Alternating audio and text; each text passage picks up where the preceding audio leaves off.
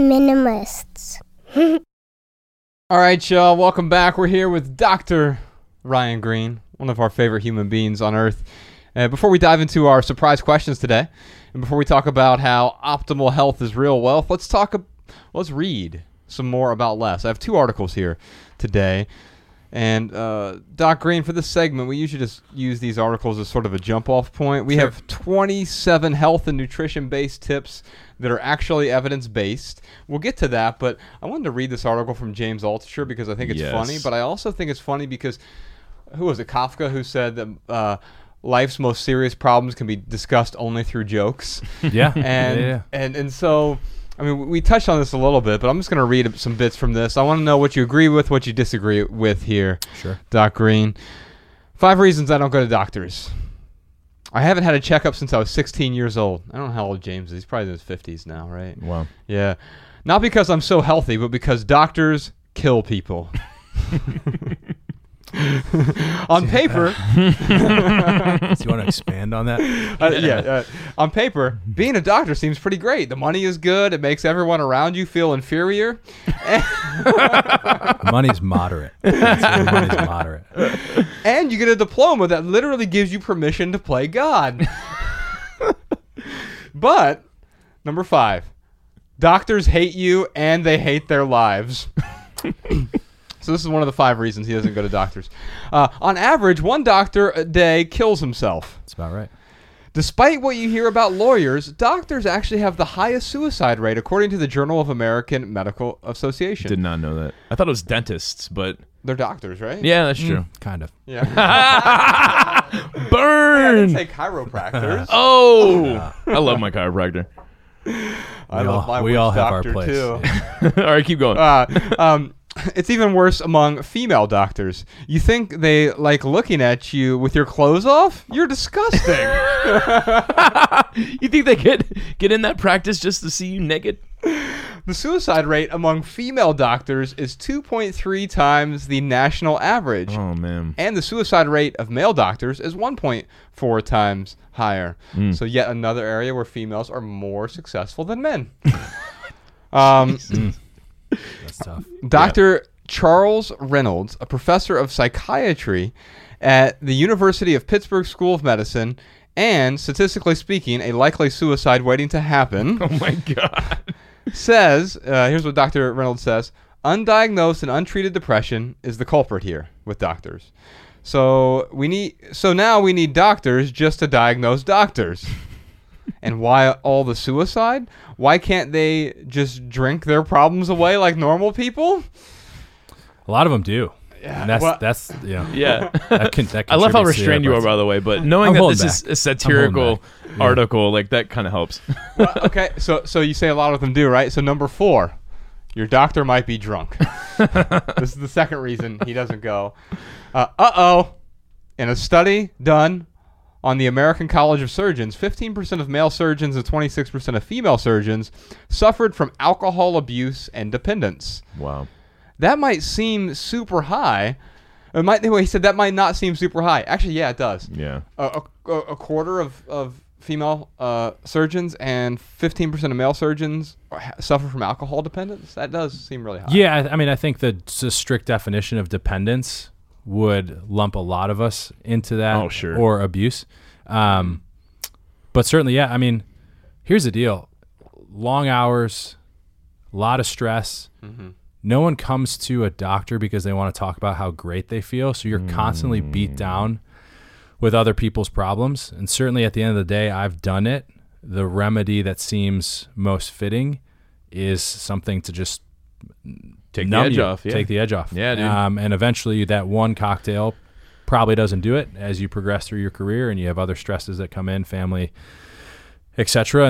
And I could see the path that would lead to, multi-substance utilization to help cope with the fact that every day is like a beatdown. Yeah. And especially when people, the hard part is a lot of people they want help, but they don't want to help themselves.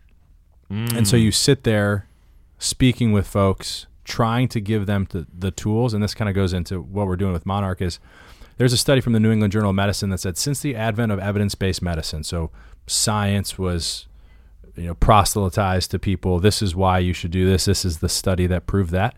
50% of people that walk out of a practitioner's door will not be compliant from the second they walk out the door. Yeah. Mm-hmm. So there are times I'm sitting talking to a patient and I know, or I think, the second they leave, they're not going to do what I tell them. Right. So why am I spending time when I could, be with a loved one or doing something that I enjoy, trying to get this person to do something they're not going to do? That's good. That actually makes me think, because his first point was your doctor might hate you, and I kind of feel that way sometimes when I've gone to doctors. But to be sympathetic of the doctor is like, they often think, I'm really good at complying, but I'm the exception. I know Correct. that Totally. But yeah, most people, like, if when I've been working with Nurse Balance Thrive and Dr. Wood and Chris Kelly over there, like, Chris told me, like, you're one of the few people who actually literally does every single thing that I say. Sure. I'm like, well, I want to get better, right? Sure, and sure. so, like, I'll do, you could tell me to do headstands and eat broccoli. I'm going to try it. Totally. Yeah. But most people are like, no, what is the pill?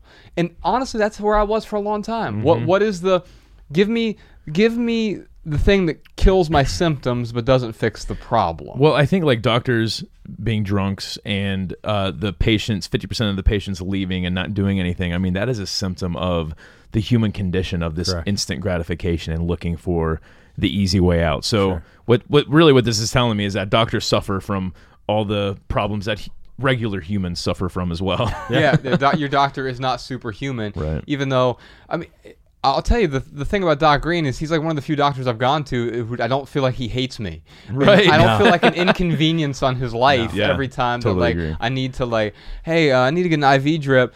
Okay. It's just, most doctors are, I think, unintentionally creating a bad experience because they're bombarded by a system that is not conducive for customer service in a way. Yeah, I mean, part of it, I'm fortunate that I've somewhat created a niche space so I don't have to necessarily subscribe to the strict regulations of being a hospital employee. That being said, people don't get sick on a timely manner. They don't get sick 9 to 5. Usually they try and power through during the day, and then they succumb to what they've been experiencing later in the evening. So if you're going to get into my profession or any health service profession, you have to understand most of the time things are not going to be convenient for you. How you manage that, and this is for any part of life, but how you approach that and manage it will ultimately reflect how well the outcome is received or perceived by the other individual, right? Yeah. But at the same time, you have to make sure that you pay attention to yourself. And I've talked with you guys, privately about, an individual, a girl I love dearly, and I the balance there between work and building that relationship has led to, tumultuous parts of my life. So I'm experiencing it. I don't have substance abuse issues clinically, but I think we all have. I mean, I rely on coffee. I mean, yeah, but in other aspects of my life, there's people that I truly, truly care about that I've noticed at times that I do not pay enough attention to them. So, yeah, it is not a profession that is associated with ease and lack of stress. But I also notice you don't play God, but you also practice what you proselytize 100%. in a way. Have Like to. if folks go to your Instagram and you're if you're prescribing exercise to people, you're exercising 100%. every day. 100%. If you're prescribing eating healthfully, you're also eating healthfully and designing. It's not like you're designing the menu at Tokaya and then you're like, I'm eating pizza while I'm figuring out how to make this keto bowl for them. Yeah. Right. And you eat mostly plant-based? Yep, whole food, plant-based. I'm not against meat. I think we have to appreciate that there's a lot of marketing trickery that's introduced.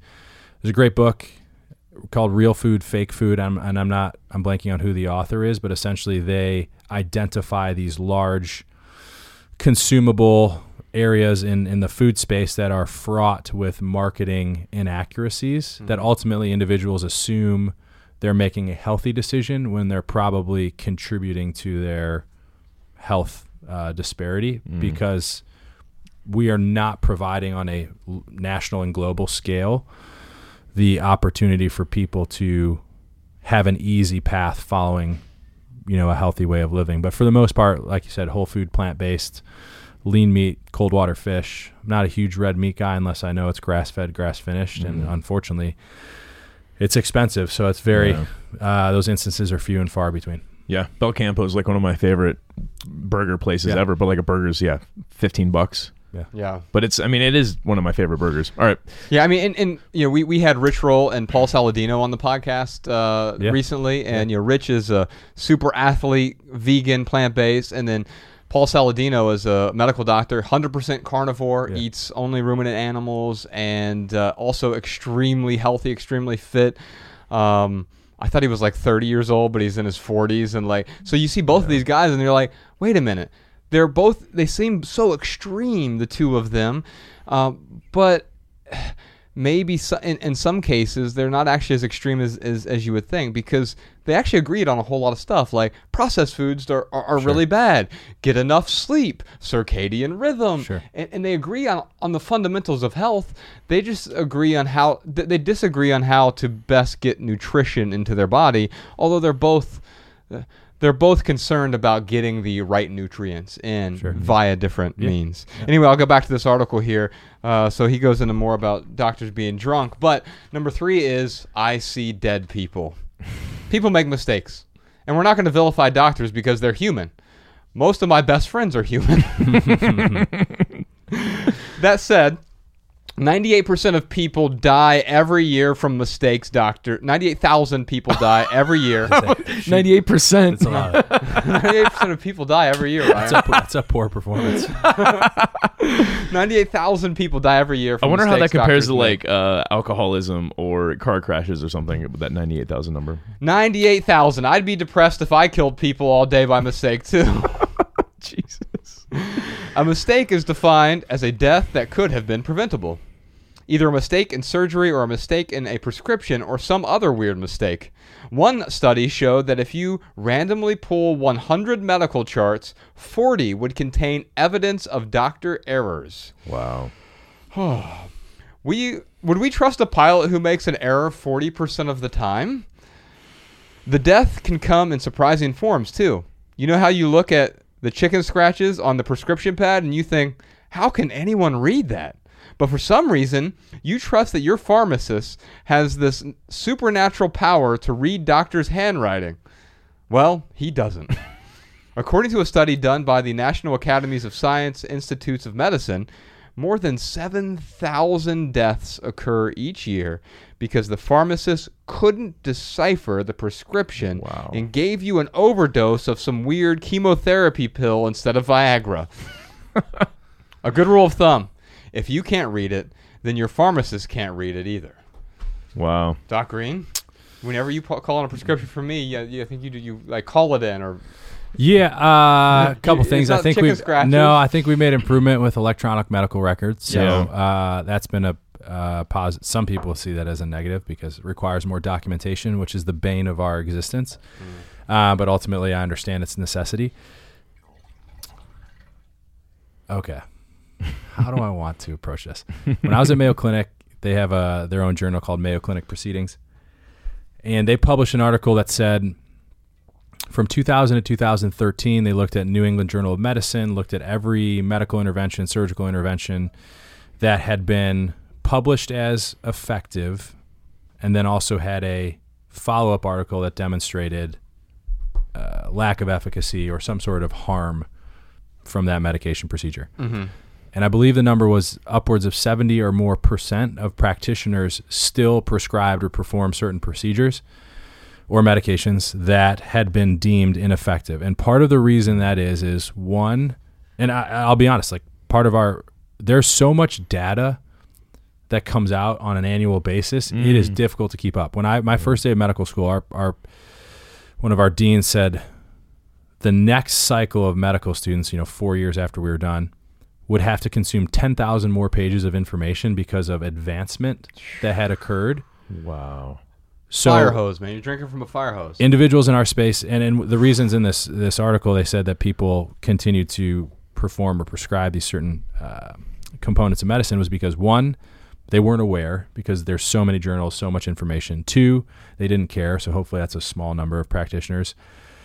3, physicians are creatures of habit, which is not a bad thing unless you are afraid of deviating from what you were trained upon because you don't necessarily know the outcome. And so those are some of the reasons why individuals have a difficult time, and it probably contributes to this statistic. I have a hard time believing people do things out of malice. Yeah, I agree with that. Of course, yeah. So yeah, ultimately it happens. It happens. Sure. But there are more exceptions than the rule, yeah. Correct. Yeah. I think more people die from causes that are less malicious than this article would. Oh, yeah. But, yeah, I mean, and this is, again, satirical. Yeah, totally. Yeah, so. It's satirical, but it also true. it highlights some truths. It does, and I think that's the best kind of satire. It's when Andrew Schultz is up on stage talking about like the most absurd things, like he's not actually making fun of the thing you think he's making fun of. He's pointing at a greater sort of problem or discomfort. Yeah. Totally. And the next one is your doctor is probably obese. That is actually very, very common. Yeah. Yeah, very so common. there's nothing wrong with being obese, but it will kill you. It will give you diabetes eventually. And doctors know that. Obesity causes everything from diabetes to heart attacks to strokes and is linked to early onset Alzheimer's. And yet, doctors have a death wish. 53% of doctors, despite knowing all of this, are obese, according to the Obesity Research Journal. And you put yourself in their care. Why should it matter if doctors are obese?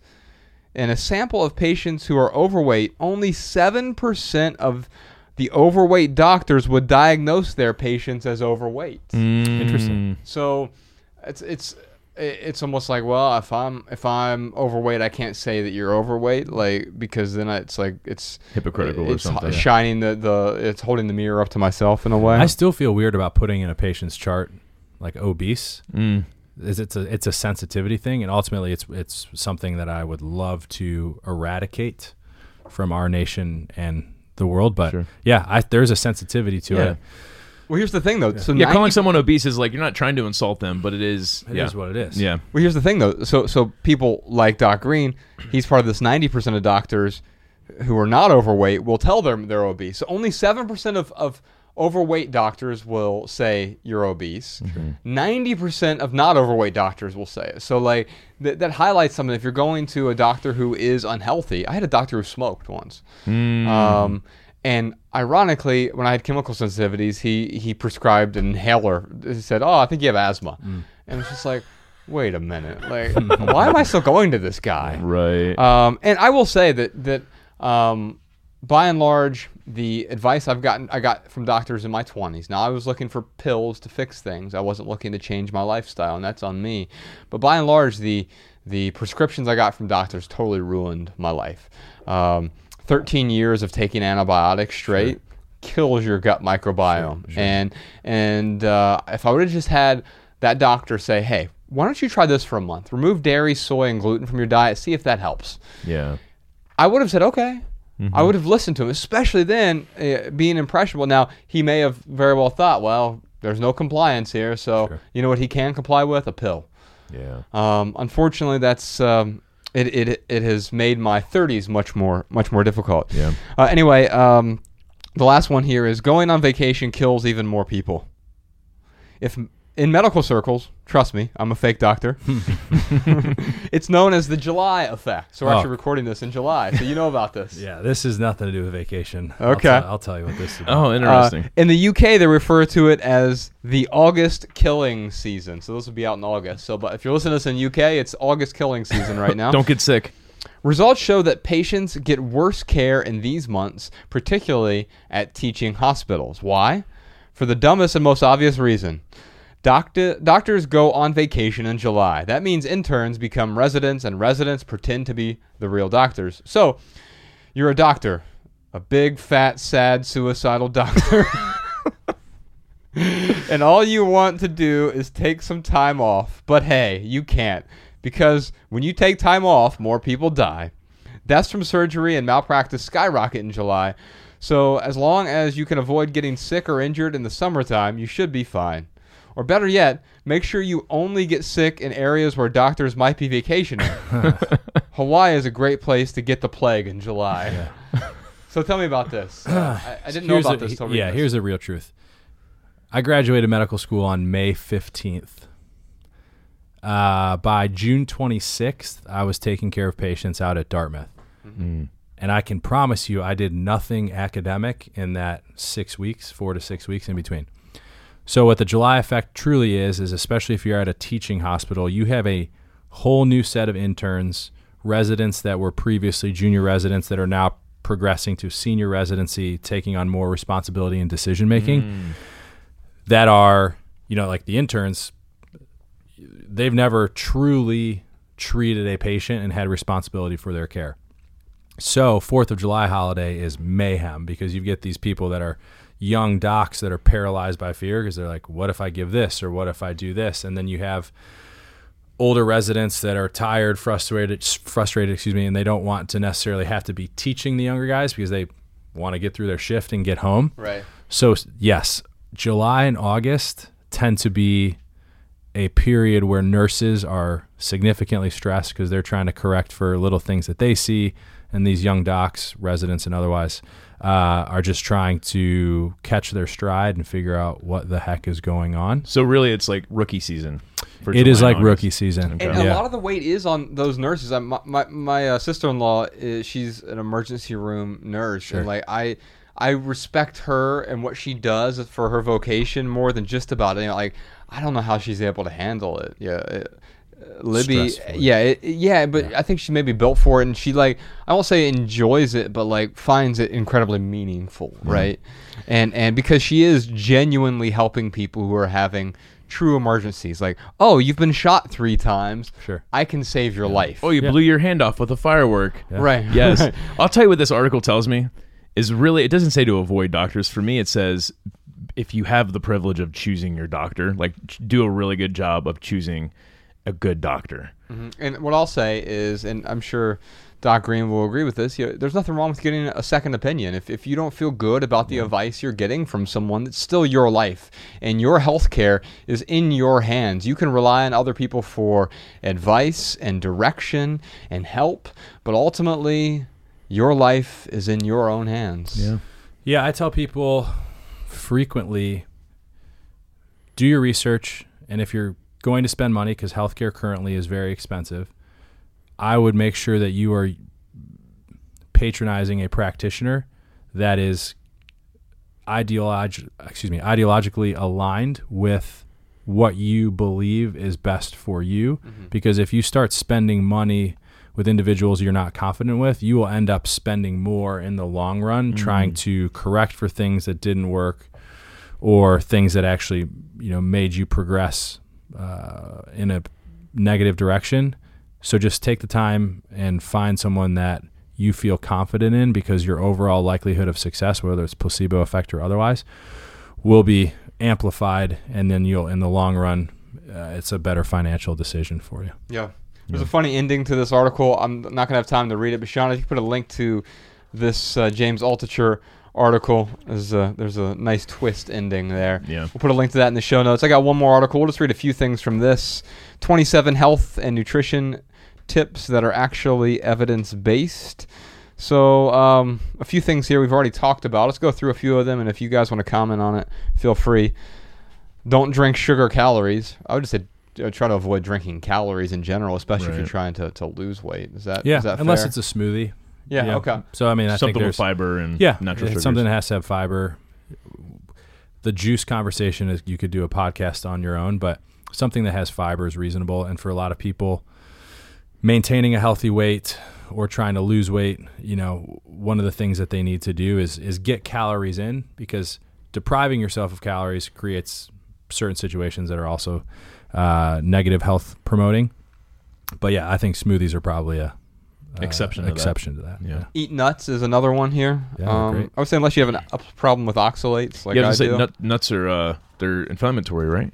Depends. Or they can be. Yeah. Depends. Okay. Yeah, but for the most part, nuts are reasonable, good sources of fat. Cool. Yeah, for most average humans, they're They're very healthy. So oxalates, when you have a problem with oxalates, that means that you get inflamed from oxalates. Am I understanding that correctly? Well, you can develop kidney stones. Oxalates are in a lot of different plants, basically. So Okay. some people like Saladino would call them anti-nutrients. Okay. We won't get into that whole conversation today. Avoid processed junk food. Eat real food instead. Yeah, simple enough. Yeah. I mean, what you were talking about earlier with if it's in a package, it's probably. I mean, there are exceptions. Obviously, you Sure. buy some almonds in a package, Sure. but that's not the same thing as packaged processed foods. Correct. Yeah. But if it's, we talked to Rich Roll about this. You want to shop it toward the exterior of the Whole Foods, not the interior, right? Sure. You want to find your fruits and your vegetables and your organic grass-fed meats. You want to shop toward the exterior because everything inside is sort of packaged, right? It's always blown my mind. Like if you go to a traditional grocery store, not a Whole Foods or Erewhon, there's always a small section that says like healthy foods, and you're just like, what do people look at that and say like, if I'm not there, then what am I buying? And then too, like people are always like, oh, you're one of those healthy eaters. I was like, yeah. Well, what are you? What's Right. the alternative? Yeah. Right.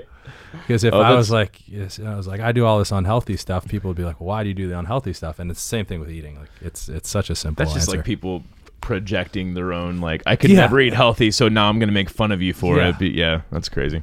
Here's one I don't think I agree with, and we'll put a link to all 27 of these in the show notes. Drink some water. I agree with that part for sure. I'm drinking water right now, filtered water, especially before meals. I don't know that I necessarily agree with that part. You don't want to dilute your stomach acid a whole bunch.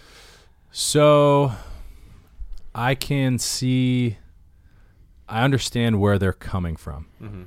Stomach primarily has a lot of things in it, but there are two types of receptors that respond to a food bolus or someone consuming food. One is a density receptor, so caloric density, and the other is stretch.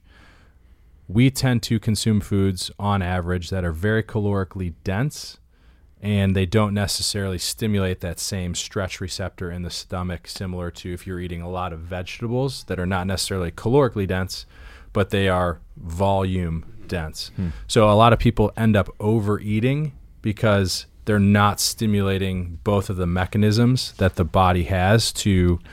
Because they don't feel satiated then. They don't feel satiated. So I've heard from individuals that have had success maintaining healthy weight that if you are hungry, one of the things that you can do is consume a decent amount of water, because there's also a likelihood that you're dehydrated, and your hunger stimulus will be muted a bit. Not that you shouldn't eat, but I suspect if you were to measure the caloric intake for those individuals that consumed a healthy amount of water prior to a meal, that they would end up consuming fewer calories per meal. And depending on the individual, that may or may not be helpful. So I think that's a multifaceted answer. Yeah.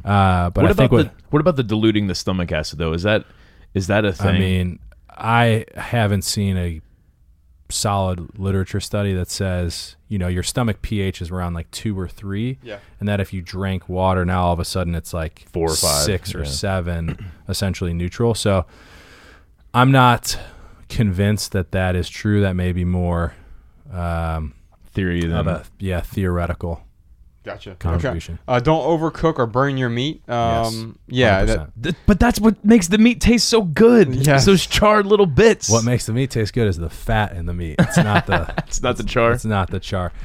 We know that overheating oil, charring, smoking introduces a lot of carcinogenic components into whatever food it is. Not So just meat, but you burn anything. your broccoli. It's the same Oh, way. anything. no, like the broccolini at Belcampo, that's like nice It's and not burnt though. It's deep fried. Okay. Yeah. That's Right. that's problematic as well.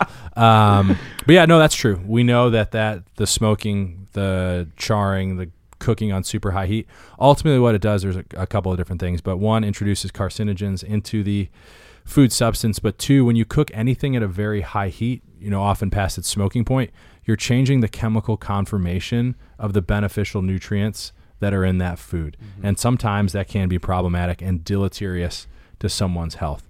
So that's where the raw vegans are like, oh yeah, we're doing the right thing because we're eating food as it's consumed, similar to, no animal cooks its food. It just eats whatever it eats.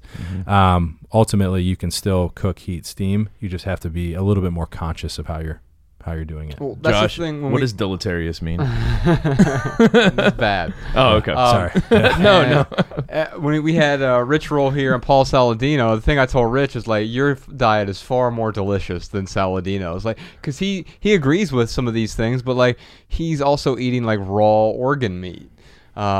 He eats 4 ounces of raw liver every day. Man, And I imagine you eventually get used to it, but No, you don't. You swallow it whole like a giant pill, basically. Wow. Now, to be fair, a cow's liver is probably the most nutrient-dense food that you can eat. That or salmon roe, maybe. the tongue too, right? Isn't that one of the considered kind of nutrient dense? No. Okay. And not organs. really. It's muscle liver, meat. kidney. Okay. Yeah. Yeah. Yeah. So you don't get a whole bunch of nutrients from muscle meat. You get calories and fat, and so you get the macronutrients, but the micronutrients, the kidneys, the heart. Okay. The brain, there hasn't been a whole lot of studies on it, but there's the DHA, the EPA, everything that's in. So Paul Saladino eats raw brain, lamb's brain. Wow. Now he doesn't recommend that for everyone either, though. But like when it comes to like not needing to supplement anything, yes, it is the sort of most nutrient dense, bioavailable, but also not very tasty food. No. And so what I really like about Doc Green or about Bex, like you two are two of the healthiest people I know, but it has to do with balance, right? I see you're both, neither one of you are vegans. You have some animal products, but you also have healthy gut microbiomes. You rarely get sick. Although as soon as you have kids, you'll get sick more frequently. To the next test. Yeah, kids are a bit off at the moment. But We'll figure it out. Bex was that way. Like until she had Ella, like she would never get sick, and then the kids, like they just bring everything into the house and germs. But she's still one of the healthiest people that I know, and it's all about balance in the diet. Yeah. There's a medical idiom that says, and it's a very common mistake amongst young medical practitioners, is if you hear hoof steps behind you or hoof beats behind you, think horses, not zebras, right? So we're inundated with all these rare diseases that you have to know for your board exams. And so whenever anyone presents with something similar, you're like, it's like house. Like that person has this rare disease. But at the end of the day, common things are common, right? And what we are struggling with locally, nationally, globally, is there are a lot of people who just don't have any idea where to start or what they can be compliant with that will ultimately improve our global health, right? So I appreciate Rich Roll, Dr. Saladino, all those people, because they need to do the work that they're doing because there are certain people that would benefit. Right. But at the end of the day... They're outliers. They're edge cases. Correct. What can we do to help the greater majority of people? And that's what I'm trying to do. That's what we're trying to do with Monarch Athletic Club, is say, hey, this will probably work for a large amount of people. And if so, we can reduce what we're spending to mitigate lifestyle-associated chronic disease. And at that point, you can allocate those resources to things that we really need to take care of, mental health, education, arts, infrastructure, whatever.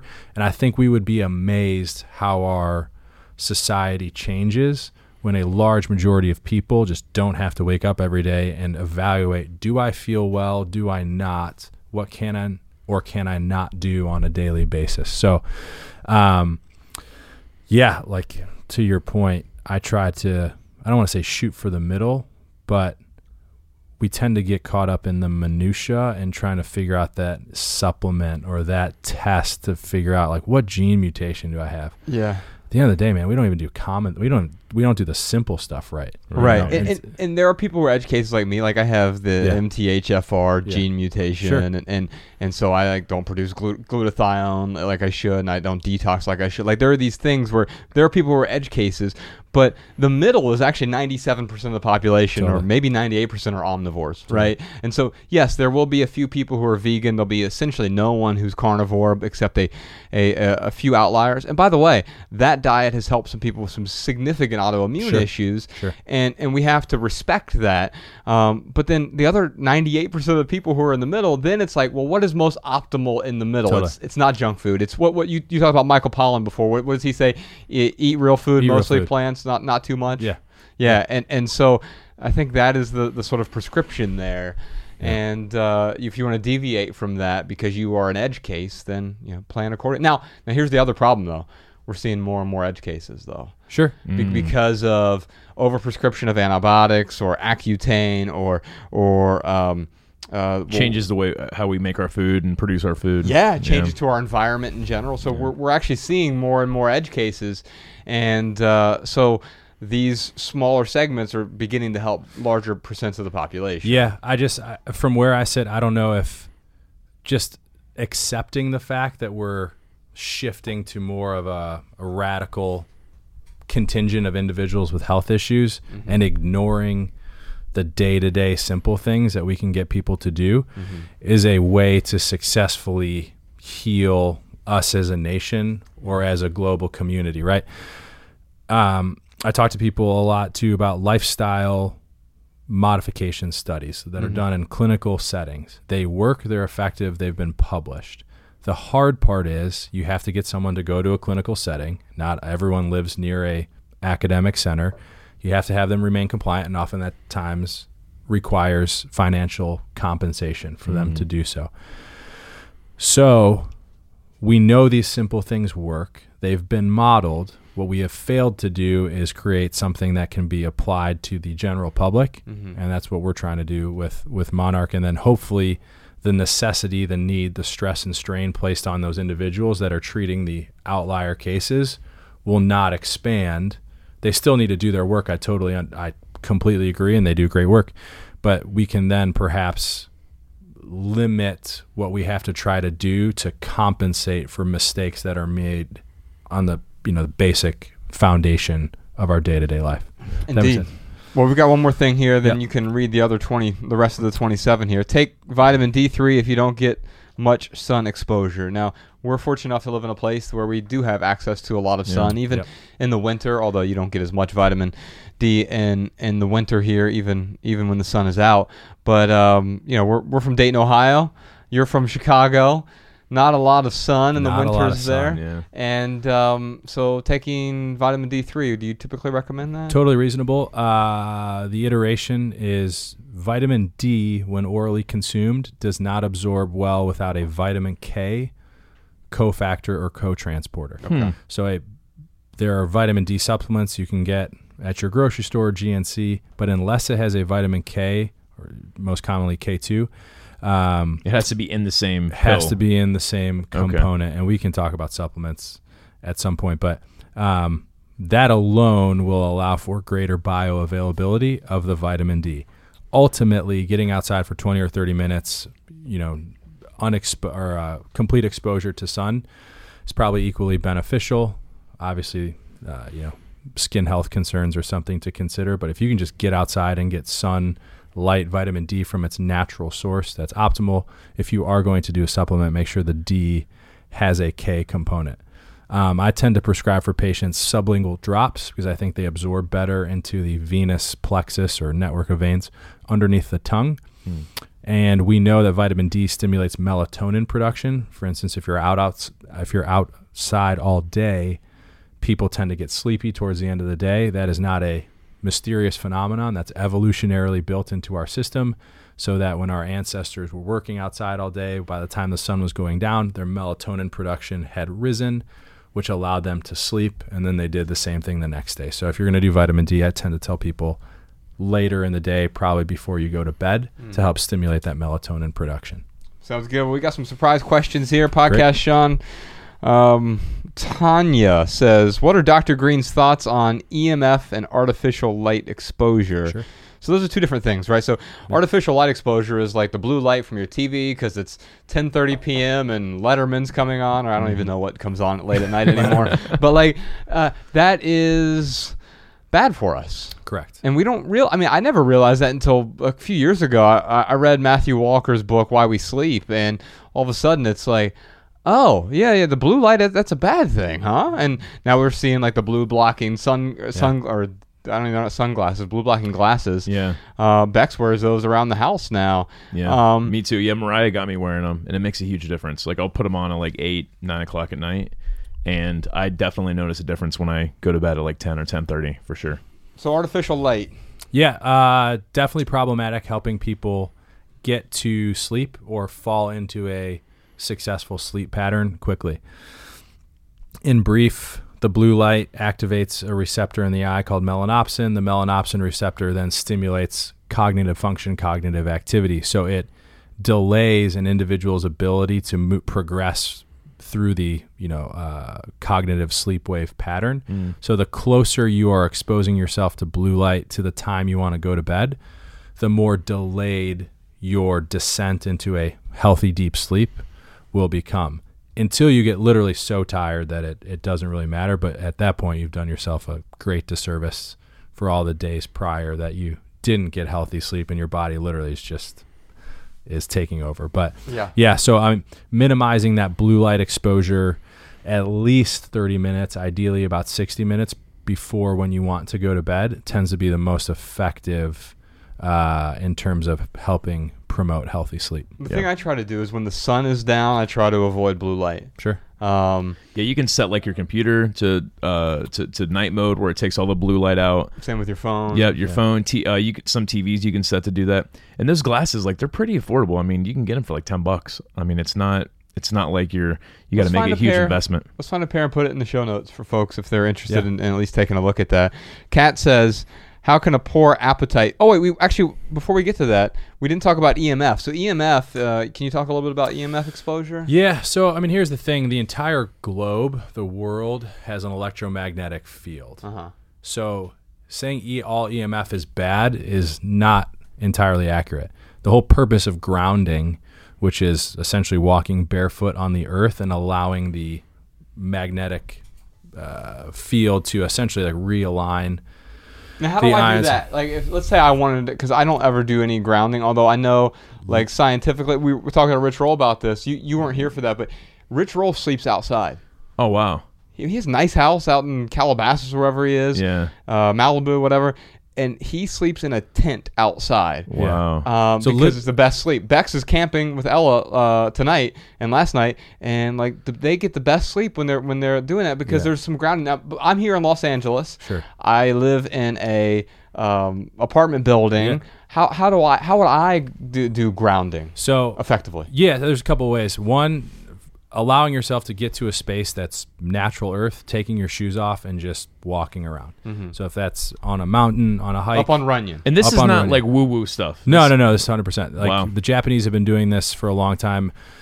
It's called forest bathing or Shirin Roku, I believe is the term. And there's a couple other benefits to that, but essentially it's just getting out in nature, taking your shoes off, walking barefoot, connecting with the earth, and allowing, because at the end of the day, all we are is cells that have an electronic charge, right? And there's a healing component of the natural magnetic field of the earth that allows for reduction in stress, reduction in anxiety, and things like that. For individuals, for whatever reason, if they can't build in time where they can just literally walk barefoot on the ground, there are grounding pads. I sleep with one, and I fail to remember, I think it's Dr. Gupta or Dr. Panda. I'll get you guys the information. We'll put a link to it in the show notes. It's a grounding pad that you literally just put over your mattress. You don't really notice it's there, but it essentially produces a similar grounding experience with the reduction in unnecessary EMF outside what is truly coming from the earth to allow you to find grounding throughout the night when you sleep. So I think, I paid about $200 for it, and I sleep great. I might try that out because Bex has improved her sleep markedly over the last couple of years. Ever since we got these Aura rings and we track sleep, but she's done it. There was not one silver bullet, right? It was like she has removed all coffee, so all caffeine from her diet. The blue light thing. Not exercising late at night for her, that was a thing that really complicated her sleep. But then also we found out, like, and she's tested this. You turn off the Wi-Fi, and her deep sleep is better. Sure. Yeah. So we turn off the Wi-Fi. Now we live in an apartment building, so there's Wi-Fi probably in other apartments, but the one closest to us is turned off. Yeah. And we were staying at her parents' house in Minnesota a couple years ago, and there was Wi-Fi right under the bed, and she didn't know it. Oh yeah. She couldn't sleep all night, couldn't figure it out. And then I found it a couple nights later, unplugged it, and she was like, I got the best sleep. Oh yeah. Yeah. And for sure. it's strange how, because it doesn't affect me the same way it affects her. So we're all different. Yeah. Keeping your phone outside of your room, not using it as an alarm clock. Airplane mode, all that. Yeah, and this is probably the area that I am not the best individual to follow, because for whatever reason, I tend to do okay exposing myself to blue light closer to bedtime. But in this area, do not follow my guidance, but don't watch me, because I'm not the best example of this one. So grounding is you got to find some grass barefoot. Yeah, So some sort of ground. Walking barefoot on cement isn't gonna ground you as well as getting in nature. Yeah, 100%. All right. Kat says, how can a poor appetite be improved? I wish I had that problem. Unless poor means like I'm just I always want to eat. But no, like that is a real thing where there are people who struggle with not being able to eat. I mean, for me, I most of what I eat is healthy but calorically dense. Correct.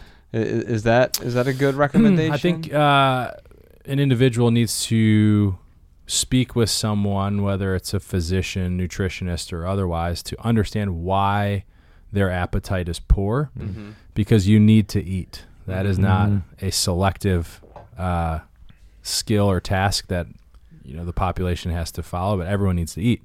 What I have found with a lot of individuals, especially I have a practice called the Health Bar in West Hollywood that's weight management, and what we find for a lot of individuals that struggle with weight management, whether it's gaining or losing, when you look at their metabolic rate, their basal metabolic rate, so how many calories they just burn existing in a 24-hour period, those that don't eat a lot or have limited what they consume tend to have a lower metabolic rate, because essentially what you're doing is telling your body, like, this is the amount of nutrition or nutrients we can get in, and you become accustomed to that. And if it's not a substantial enough to sustain a high level of activity, your basal metabolic rate drops, which in theory would then reduce your appetite or hunger stimulus, because you're just not churning through calories as effectively or efficiently as someone like I do. I burn about 6,000, 6,500 calories a day. Wow. I'm very active in work and otherwise. So if I want to maintain my weight, I need to be slamming food in. I try and tell patients, and this is for everyone, your metabolism is like a fire. So if you want a fire to burn hot, you have to continue to put wood in. Same thing with your metabolism. If you want it to keep working, one, yes, you have to be active, but two, you have to be feeding it, because reactions in your body that allow for healing require energy. And if you don't provide them that energy, you are going to find sources for that so your body can heal itself, because that's what it does. But ultimately it will come from muscle breakdown or, something that is ultimately a negative health outcome. You only want to feed it if you're using that fuel, though. I mean, that's the problem. Like, again, the guy in the break room who's just eating the full pizza, but like, you're not burning that pizza watching Netflix. Correct. Right? I think in this instance particular, it would be a thorough evaluation of like, what do you do on a daily basis, and why don't you necessarily have a strong appetite? Because there has to be a reason for it. I think just prescribing I have a poor appetite, I don't know if that's a sufficient answer. There's got to be a reason. So what is the underlying reason? 100%. Yeah, okay. Jen says, I'm trying to have a better sleep pattern. People always say, go to bed at the same time every night, but they don't have to work early 6 a.m. shifts like I do. Yeah, I mean... Still good advice, though. I mean, to go to bed at the same time. I mean, even if she works at 6 a.m., she's got to get up at 4 a.m. or maybe 5 a.m. to get there at 6 a.m., and yeah, maybe you have to go to bed at 8 o'clock at night, and that's fine. Yeah, that's when I go to bed. I go to bed at 8. But I'll tell you, that's one of the things that has helped me improve my sleep is going to bed at the same time every night. I get in bed at 9:30. I usually fall asleep by 10 or 10:30. Yeah, you can go to bed earlier. My daughter goes to bed around 7, and sometimes I'll go to bed around 7:05. But I like to get up early as well. I get up early and write, and it's about preference. Now, she's saying she has to get up at 6. Now, there are a couple things you can do here. One is you can also change your job. Ultimately, if you're working a third shift job for 20 years, it's going to take years off of your life. I'm sure you've seen all the there's a lot on of studies about third shift. I think for this individual in particular, the next question would be, what is your sleep hygiene? Sleep hygiene is a medically relevant field. And there's a couple things that any individual can do that they can take away from this discussion. One is temperature of your room, right? So 69 degrees, if you can control it, is 69, 70 degrees optimal temperature. Make sure everything is very, very dark, because you don't want outside light to stimulate, through your eyelids, like we were talking about, those melanopsin, blue light receptors. You have receptors not just in your eyes, because I'll wear a face mask, but like you have it in your ears, your skin is a so you want to try and get photoreceptor. your room as dark as possible. White noise, eliminating ambient noise from the outside that will cause you to cognitively become more alert, whether you realize it or not, and shift you from REM or deep sleep into more of an alert state. That's another thing.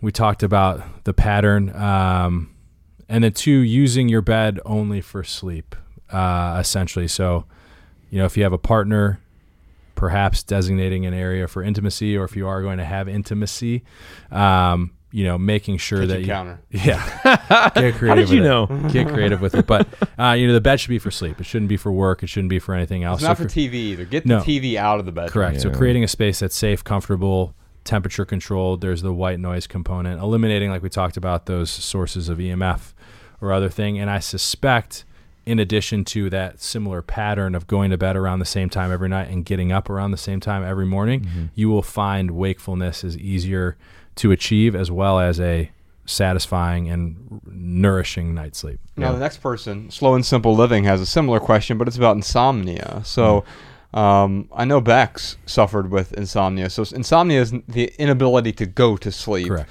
Or waking up in the middle of the night and staying awake. Does that have to do with melatonin production, or? I mean, I think we use insomnia loosely. Right. So, but if someone actually has legitimate insomnia, But usually that would be like a symptom of something else going on. Again, a better evaluation with a health practitioner to try and figure out what is contributing to that insomnia. Because there's multiple reasons why people have insomnia. And there may be a valid medical reason that requires medicinal intervention, but I think for most people, that lack of ability to sleep contributes to societal or lifestyle factors that cause stress, anxiety, something both physically or mentally that prohibits an individual from achieving that effective sleep. Yeah, so the thing you think you have, you may not have. You may not actually have insomnia. You have insomnia symptoms because of the environment that we are all in. So try eliminating blue light. Try drinking coffee only before 10 a.m. I mean, there are a lot of little things you can do. I'll tell you one thing that has helped me, and I noticed, is going from like hot to cold, like doing whether it's the sauna. Like those are the best nights of sleep I get, are the days or the nights after I go to the Russian bathhouse, because it's that going from super hot to super cold. And sometimes too, like if I'm having trouble sleeping, nights back to back, like I will go out of my way to get in the shower and do some hot, and then 30 seconds of cold, 30 seconds of hot. What people have to appreciate too, I failed to mention with the nighttime habits, not eating within about 2 hours before you go to bed. Yeah. There's a reason for that. So sympathetically, fight or flight. So sympathetic nervous system, fight or flight, parasympathetic, vagus nerve, rest and digest. They're more commonly known now. If you are hot, or if you have eaten a meal within roughly 2 to 3 hours before you go to bed, your sympathetic nervous system essentially revs up to help control temperature. There's a component that it's coordinating digestion. So your core body temperature actually elevates. And then you're trying to sleep, and your body finds rest most effectively when your core temperature is relatively lower, which is why temperature in the room is important. So you're effectively fighting against yourself in its natural process if you're too hot or if you've eaten too soon before you go to bed, which contributes to why you find a benefit from taking a cold shower before you go to bed, because you're helping your body get into a state that it can achieve successful relaxation, right? Yeah.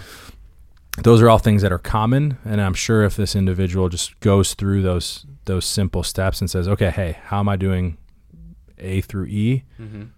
They likely will find better rest. And if they do all those things and they do not, then perhaps a sleep study, medical evaluation. There are sleep physicians that this is literally all they do, would be a reasonable intervention. But starting with those simple lifestyle modifications will most likely be beneficial. I'll tell you too, like getting something like the Oura Ring or some kind of sleep tracker that helps you identify your good nights of sleep versus bad nights of sleep. Like those little things that you do, you will find out with the data that says, yes, I am getting better sleep when I don't eat 2 hours before bed, or yes, I'm getting even better sleep when I do cold showers before I go to bed. Yeah, and I would say check out Dr. Walker's book, Why We Sleep. I think that'll help point you in the right direction. Keto Undone says, what impact does fasting actually have on the brain? And do you recommend fasting? Yeah, like I do intermittent fasting kind of naturally. Is that a good thing? I think intermittent fasting is great. I think we're finally catching up in terms of the scientific literature to support that. Many cultures have done it for a long period of time. Humans as a species did it, whether we knew it, we were doing it or not. Without access to food, you're automatically fasting. It's interesting, like Ramadan, that holiday, I think that's like a Muslim holiday, if I'm correct. Yeah. But like they basically eat before the sun comes up, and then they'll eat. It's kind of a reverse fast, because you should probably be eating when the sun is out, because circadian rhythm. Okay. But yeah, intermittent fasting. So a lot of people will do 16 hours fast, 8 hours of eating. I was at a conference recently. The most up-to-date literature I have seen recommends about 12 to 14 hours of a fast tends to be the most effective. So essentially 12 to 14 hours between your last meal of a day and your first meal of the next day. Well, that's good news. It gives you more time to eat. More time to eat. It doesn't include water, so you can drink water, things like that. But, if you go to bed around 9 or 10 and then you don't eat breakfast the next day until 9 or 10, most people can achieve that. And if you're properly hydrated, drinking water, again, you're not fighting that hunger stimulus. And it's pretty easy to do. And from a diet perspective, obesity, diabetes, things like that, most people, when they limit their food intake window, even down to 12 hours, tend to consume fewer calories, which for the most part leads to healthier health outcomes. So it's super beneficial. With regards to his question, what does it do for the brain? Not a ton of data on humans, partially because studies on preventive medicine, intermittent fasting don't profit any entity. So it's hard to get money to conduct the studies that are thorough, randomized, controlled, things like that. I saw someone selling a fasting bar recently. And it's like, wait a minute. It's just marketing nonsense. Yeah. It's just a bottle of water. Yeah. No, it's like packaged with nothing. Yeah, it's just like when you hear about like the bulletproof coffee, like I'm still fasting. No, you're not. You just had 800 calories. Right.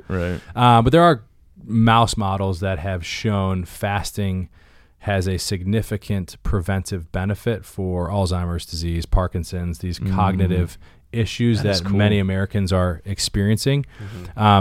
For a couple reasons. One, fasting improves mitochondrial efficiency. Mitochondria is the energy producing unit of the cell. The more effective and efficient your cell is, the better it's able to heal things that have been damaged or recognize that damage has occurred.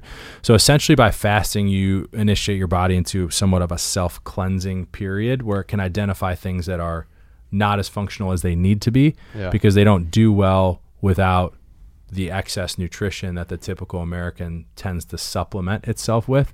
And you can get rid of those poor producers, bring in new cells that are healthier, more efficient, can be healing. So if you're looking in the medical literature, scientific data space, there's not a ton of, validated information, but there are mouse models. And I think there are societies and cultures that have fasted, again, purposefully or not, that have demonstrated reduced risk of disease, greater longevity, reduced cognitive dysfunction. So I'm a huge proponent of it. I do it. I recommend it to everyone. Yeah, I feel better when I do intermittent fasting. I totally agree. And I've seen a lot of things, articles in general that talk about when we eat less, we live longer. And I don't know if that has to do with fasting, but just in general, like the less, kind of. It's a relatively general statement, but a lot of blue zones, or areas that have individuals that live a very long time with low incidence of disease tend to be a little bit more on the calorically restricted side.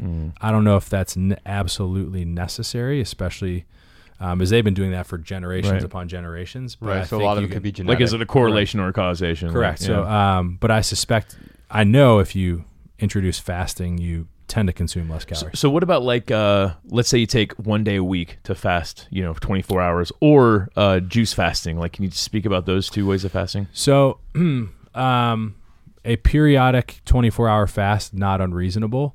Some people just don't tolerate it well. So I tend to recommend things that I think my patients will comply with, which if you're sleeping 6 to 8 hours, it's basically over half of your fasting period. Yeah.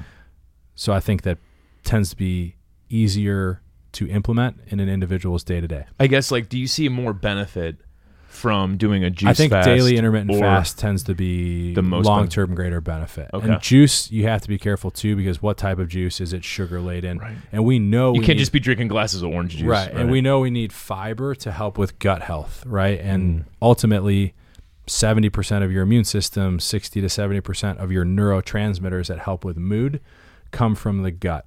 So if you're not feeding those beneficial gut bacteria, you will notice, as you have experienced, that mood fluctuates, immune system fluctuates.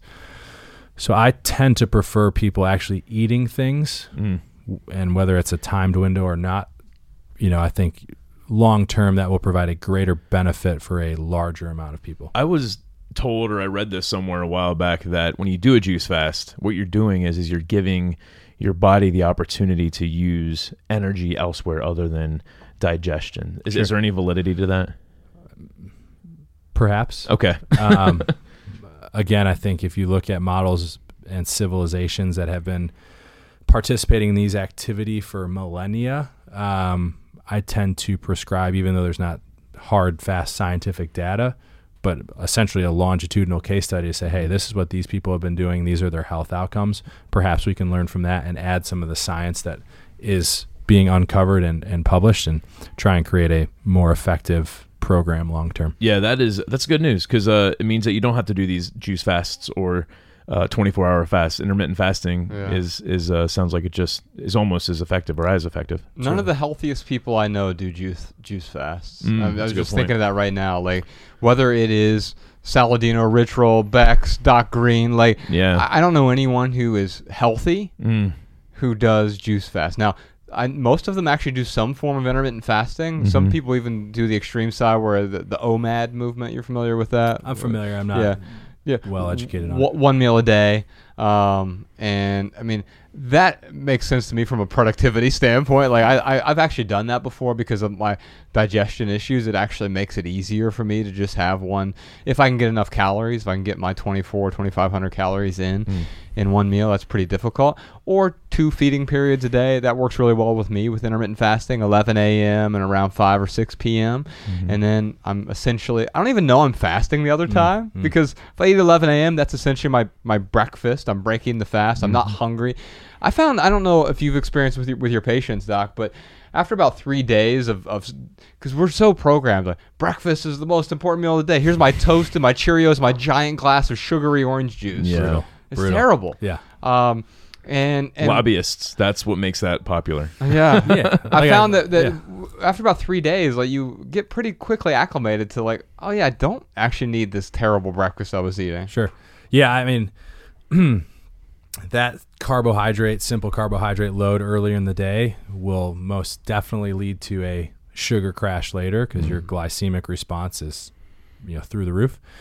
So breakfast, I think, is important. I don't really care when it is, because you're right, it's breaking the fast, but ultimately emphasizing higher protein component, good fat component, stuff with fiber, it's slower digested, will provide you longer term energy and ultimately greater health benefit, versus slamming in things that get absorbed quickly, push your blood glucose levels through the roof, your insulin response goes up.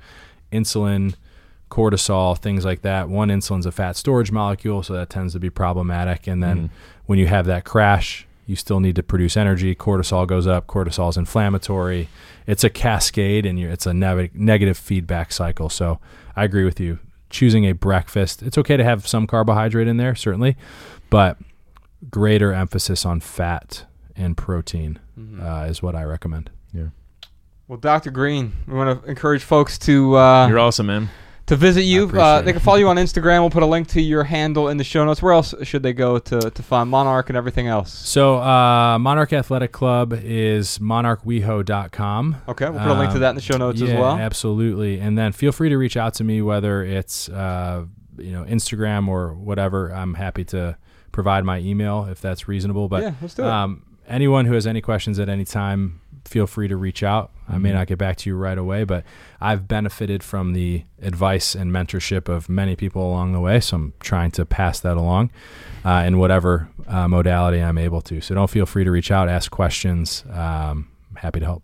My favorite work of his is the interview he did for the eggplant emoji movie. I hope that's been scrubbed from the internet. Oh, did they get rid of it? Nothing's ever. Nothing's It's out ever there gone. somewhere. All right, Doc Green, we appreciate you. We love Yeah. you. Thank Yeah, you so man. much. All right, y'all. Love people, use things. We'll see you next time. See ya. The Minimalists.